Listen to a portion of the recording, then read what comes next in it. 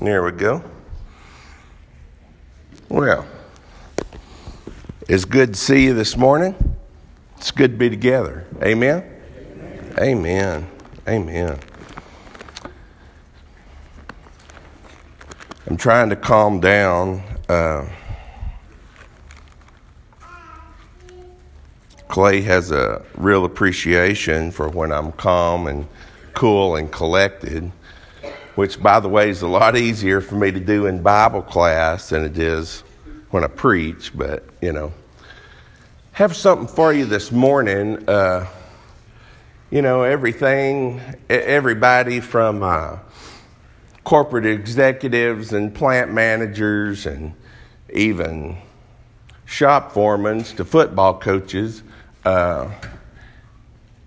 have used this model or these questions when trying to build a team or accomplish something or resolve a problem with these three questions.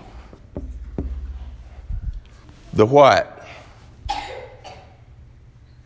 The so what? And the now what? Well, I think we can use those in regard to Scripture. The what? The world offers you a what. In regard to what? All three of these questions we're asking this morning is regarding the way out. Don't you want a way out? A way out of living a life that's not worth it. A way out of the heartbreak and the sin and the troubles of this world. A way that brings us out of those. A way that brings us to life. A way that brings us to purpose and meaning. And maybe most of all, peace. Don't you want a way out of the turmoil? Do you have turmoil? In your family, in your business, in your mind? You got any frustration? You got any confusion? Don't you want a way out? Well, the world's got a list of the ways out, Let's battle inequality and injustice, and let's give ourselves to being prolific and profitable and educated. Well, the problem with money and power and influence and battling against things that we don't agree with is it doesn't last. It doesn't last. And when you're pursuing that as a way out, when you're pursuing, financial independence or whatever, when you're pursuing ridding the world of injustice, you might as well have walked up to an escalator that's going this way and start climbing it. And you can't go with one speed. You're not going anywhere. It's not accomplishing anything. Oddly enough, this peace and this meaning and this purpose that everybody longs for so much, oddly enough, the Bible reveals to you that Adam and Eve had that in the Garden of Eden. They weren't confused. They weren't frustrated. They weren't scared. They weren't without purpose. They weren't without function. They weren't guilty and ashamed and fussing and fighting. Didn't have any of that. And in that garden, though, really God warned Adam, here you are, man, this paradise on earth, if you'll allow me that. But I'm warning you, there's a way out. didn't he? Guess what Adam and Eve wound up doing? Oh, there's something greater here. God's holding out on you. God's holding out on you. You can be just like God. Elevate yourself to the position of God. That's what the world is still preaching. The devil hadn't got a new girl. He just keeps changing the dress. That's it. No, that's true. I think you can fix this, can't you? If you just get enough education, if you just get the right job, if you just accomplish this, I used to volunteer in the prisons all the time, and if I had a nickel for every time somebody told me, guess what followed that? Get out. I said, are you getting out? Well, no. Okay, then let's quit talking about when you get, let's talk about right now. So God warned Adam, there's a way out of this. This fellowship that you have with me, this peace, this purpose that you have, all of this blessing, there's a way out of it. Just try to make yourself God. And they took it. Then the entirety of the rest of Scripture is explaining to us, guess, the way out of sin that we fell to, the way out of that. And so when I get out of sin, which brought the death and the shame and the guilt and the frustration and all this stuff that we don't like, if I get out of that, then I've come back to the peace, the fellowship, the purpose, a life that's worth it. The what? God in person came here. That's the what of the way out. In the form of man, God came. God came. That's the what. He came. The Word became flesh. God came. He came here. He provided the what for the way out. What happened? God came. That's the what that matters. That's the what that brings eternity. That's the what that brings peace. He came to bring peace. I think it's my favorite focus that Randy's done this morning. That whole chapter. God's telling them ahead of time, here, the way out I keep trying to give you, here's the basis of it. He's known that from eternity. He told them that 750 years before Jesus got here. Well, God came. We're in the middle of where our culture and our nation is celebrating the fact that God came. Well, we've even messed that up into a point where we still elevate ourselves to be God. If you've got enough money, your family will be happy. If you buy enough presents, your family will be happy. If you take opportunity with this, you can sell enough stuff to have enough money to buy enough stuff for your family, and that's not a way out of anything. We've been doing that for centuries, and it's not the way out of a cotton picking thing. Well, God came. God came. So what God came? So what God came?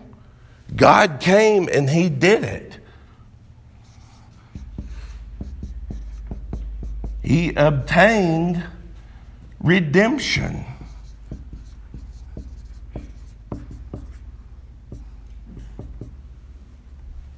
Having obtained redemption. Hebrews 9. 11 and 12 and verse 14. He came, since the children had flesh and blood, He too shared in their humanity in order that by His death that Randy read to us, In order that by his death, y'all just turn over there to Hebrews chapter 2, 14, 15. You need to see that with your eyeballs.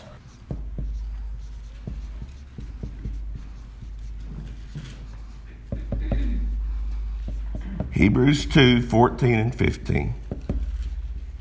Since the children have flesh and blood, he too shared in their humanity, in order that by his death he might bring to naught, he might bring to nothing, he might destroy him who had, it should say, the power of death, that is the devil, and free those. He accomplished the freedom. He brought the freedom. He came as the basis of the way out, and he provided the way out. He created the way out to free those who all their lives were held in bondage by their fear of death, in the bondage of slavery by their fear of death. To free them, he destroyed him who had the power of death. 1 John 3:8.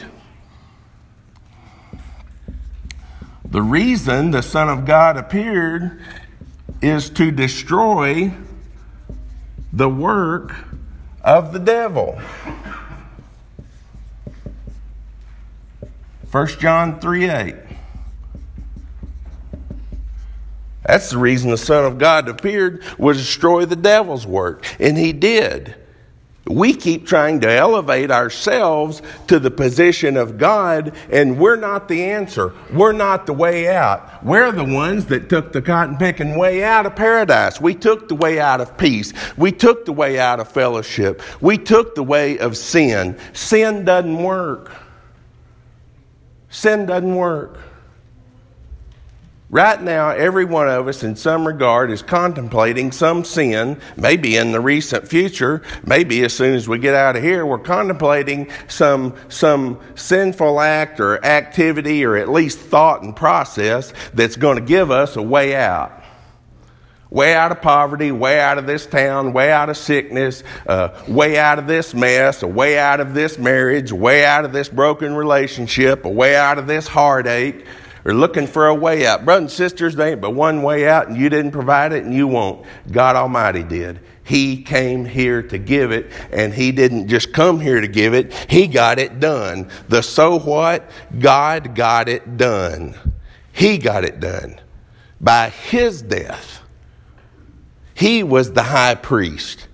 When Jesus came as the high priest, he represented us. Not by the blood of bulls and goats. That's a shadow. It doesn't have independent existence. The blood of bulls and goats, he came, and by the reality, by his own blood, he entered God's presence on our behalf, having obtained, past tense, having obtained eternal redemption. Who by the eternal Spirit offered himself unblemished to God. That'd throw verse 15 in there probably. He got it done. He accomplished it. What? The way out. The way out of sin, the way out of death, the way to life. The way to peace, the way to fellowship. The way to life being worth it and having meaning. It's not a way, it's a way out of suffering that doesn't make sense and doesn't matter. It's not a way that ends this world. He didn't wipe suffering off the face of this earth. You can be a Christian or a devil worshiper, and the fact is, you will suffer in this world. You can be the most accomplished sinner there is, and you're not providing a way out of suffering.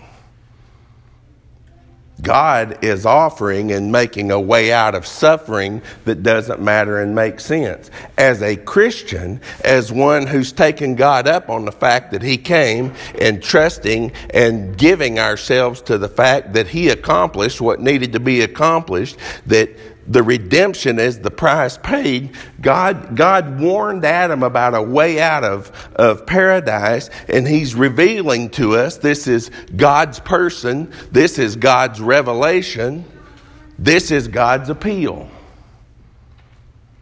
God came. That's a fact. God accomplished what he came to accomplish. Redemption. He purchased the right to give you a way out with His own blood. And He presented that blood in heaven on your behalf. Now, the biggest question up here for everybody that sits here now what?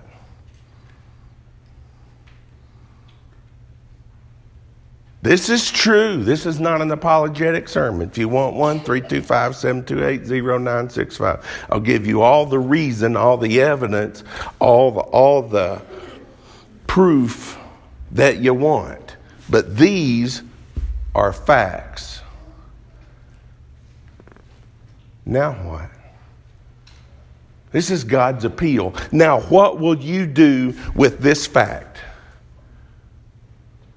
Will you acknowledge it? What will you do with this fact?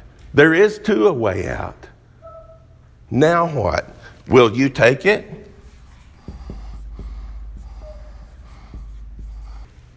Will you take God's way out? This is the price. He paid the price so God could say verifiably and factually, I will be their God and they will be my people. And I will remember their sins no more. They can be free of their sin because I have destroyed the work of the devil on their behalf. They can no longer be held in bondage by their fear of death because I will give them life. I will give them the way out of death and the way into life. I will give them a way for their souls, bodies, spirits, and minds to be redeemed. No longer will our thinking and our lives be tied to futility, which is just a further way in. The effort of ourself, the desires of our flesh, that's just a further way into what Adam took, the way out of paradise. You're just getting farther and farther from paradise all the time, following your own ingenuity, your own thinking, and the lust of your own flesh. You're getting farther from paradise every single second to do that. And God has made a way for us to come back. He paid the price for us to come back. He paid the price for your life to be worth it. I don't know if anybody is really after a life where nothing ever goes wrong and you only get your way. That's a desire of your flesh that doesn't accomplish anything. It's not going to happen on cursed earth anyway. God is giving you a way out of that and a way into, yeah, I'll suffer on this life, and you know what? God's involved, it will make sense, and it's just going to bring me more peace and fellowship. I cannot be defeated, but I got to take it. I got to be willing to believe all this, as logical as it is verifiable as it is. I've got to be willing to stake my life on this and take my stand on this and be willing to, whatever happens, take my way out. The way out's offered to you through Jesus Christ. He is the way out. Will you take him up on that? Well, I did, preacher, in November 1978. Well, it's not November 1978 anymore. It's right now. You're going to take him up on it today? You're going to fix your own life and fix your own problems. Whether you're a Christian or whether you're just contemplating becoming one, you can rest assured. The answer to this question is of ultimate importance. What now? This is facts. There ain't nothing all the devils in hell or you can do about it. These are objective facts. The response is, what will we do now? Will we trust him? Will we love him? Will we let him have his way? Will we put our faith in the power of the blood? No, it takes power to give a way out. And Jesus shed his blood to create that way. Will you take him up on it? I'm begging you to consider. God didn't trick Adam into leaving paradise. God's not trying to trick or manipulate you to take the way out. He's not. He's not going to force you to take it. He didn't force Adam to take it. He's not going to force you to take the way back into it. He's just revealed it. He's verified it. And he's leaving you an appeal that invites you toward it. Seriously consider it. Let's pray. Almighty God and Father in heaven, we love you, Father, for who you are. You are, Father, the what of the way out. Because you came to this place, you did something about our problem.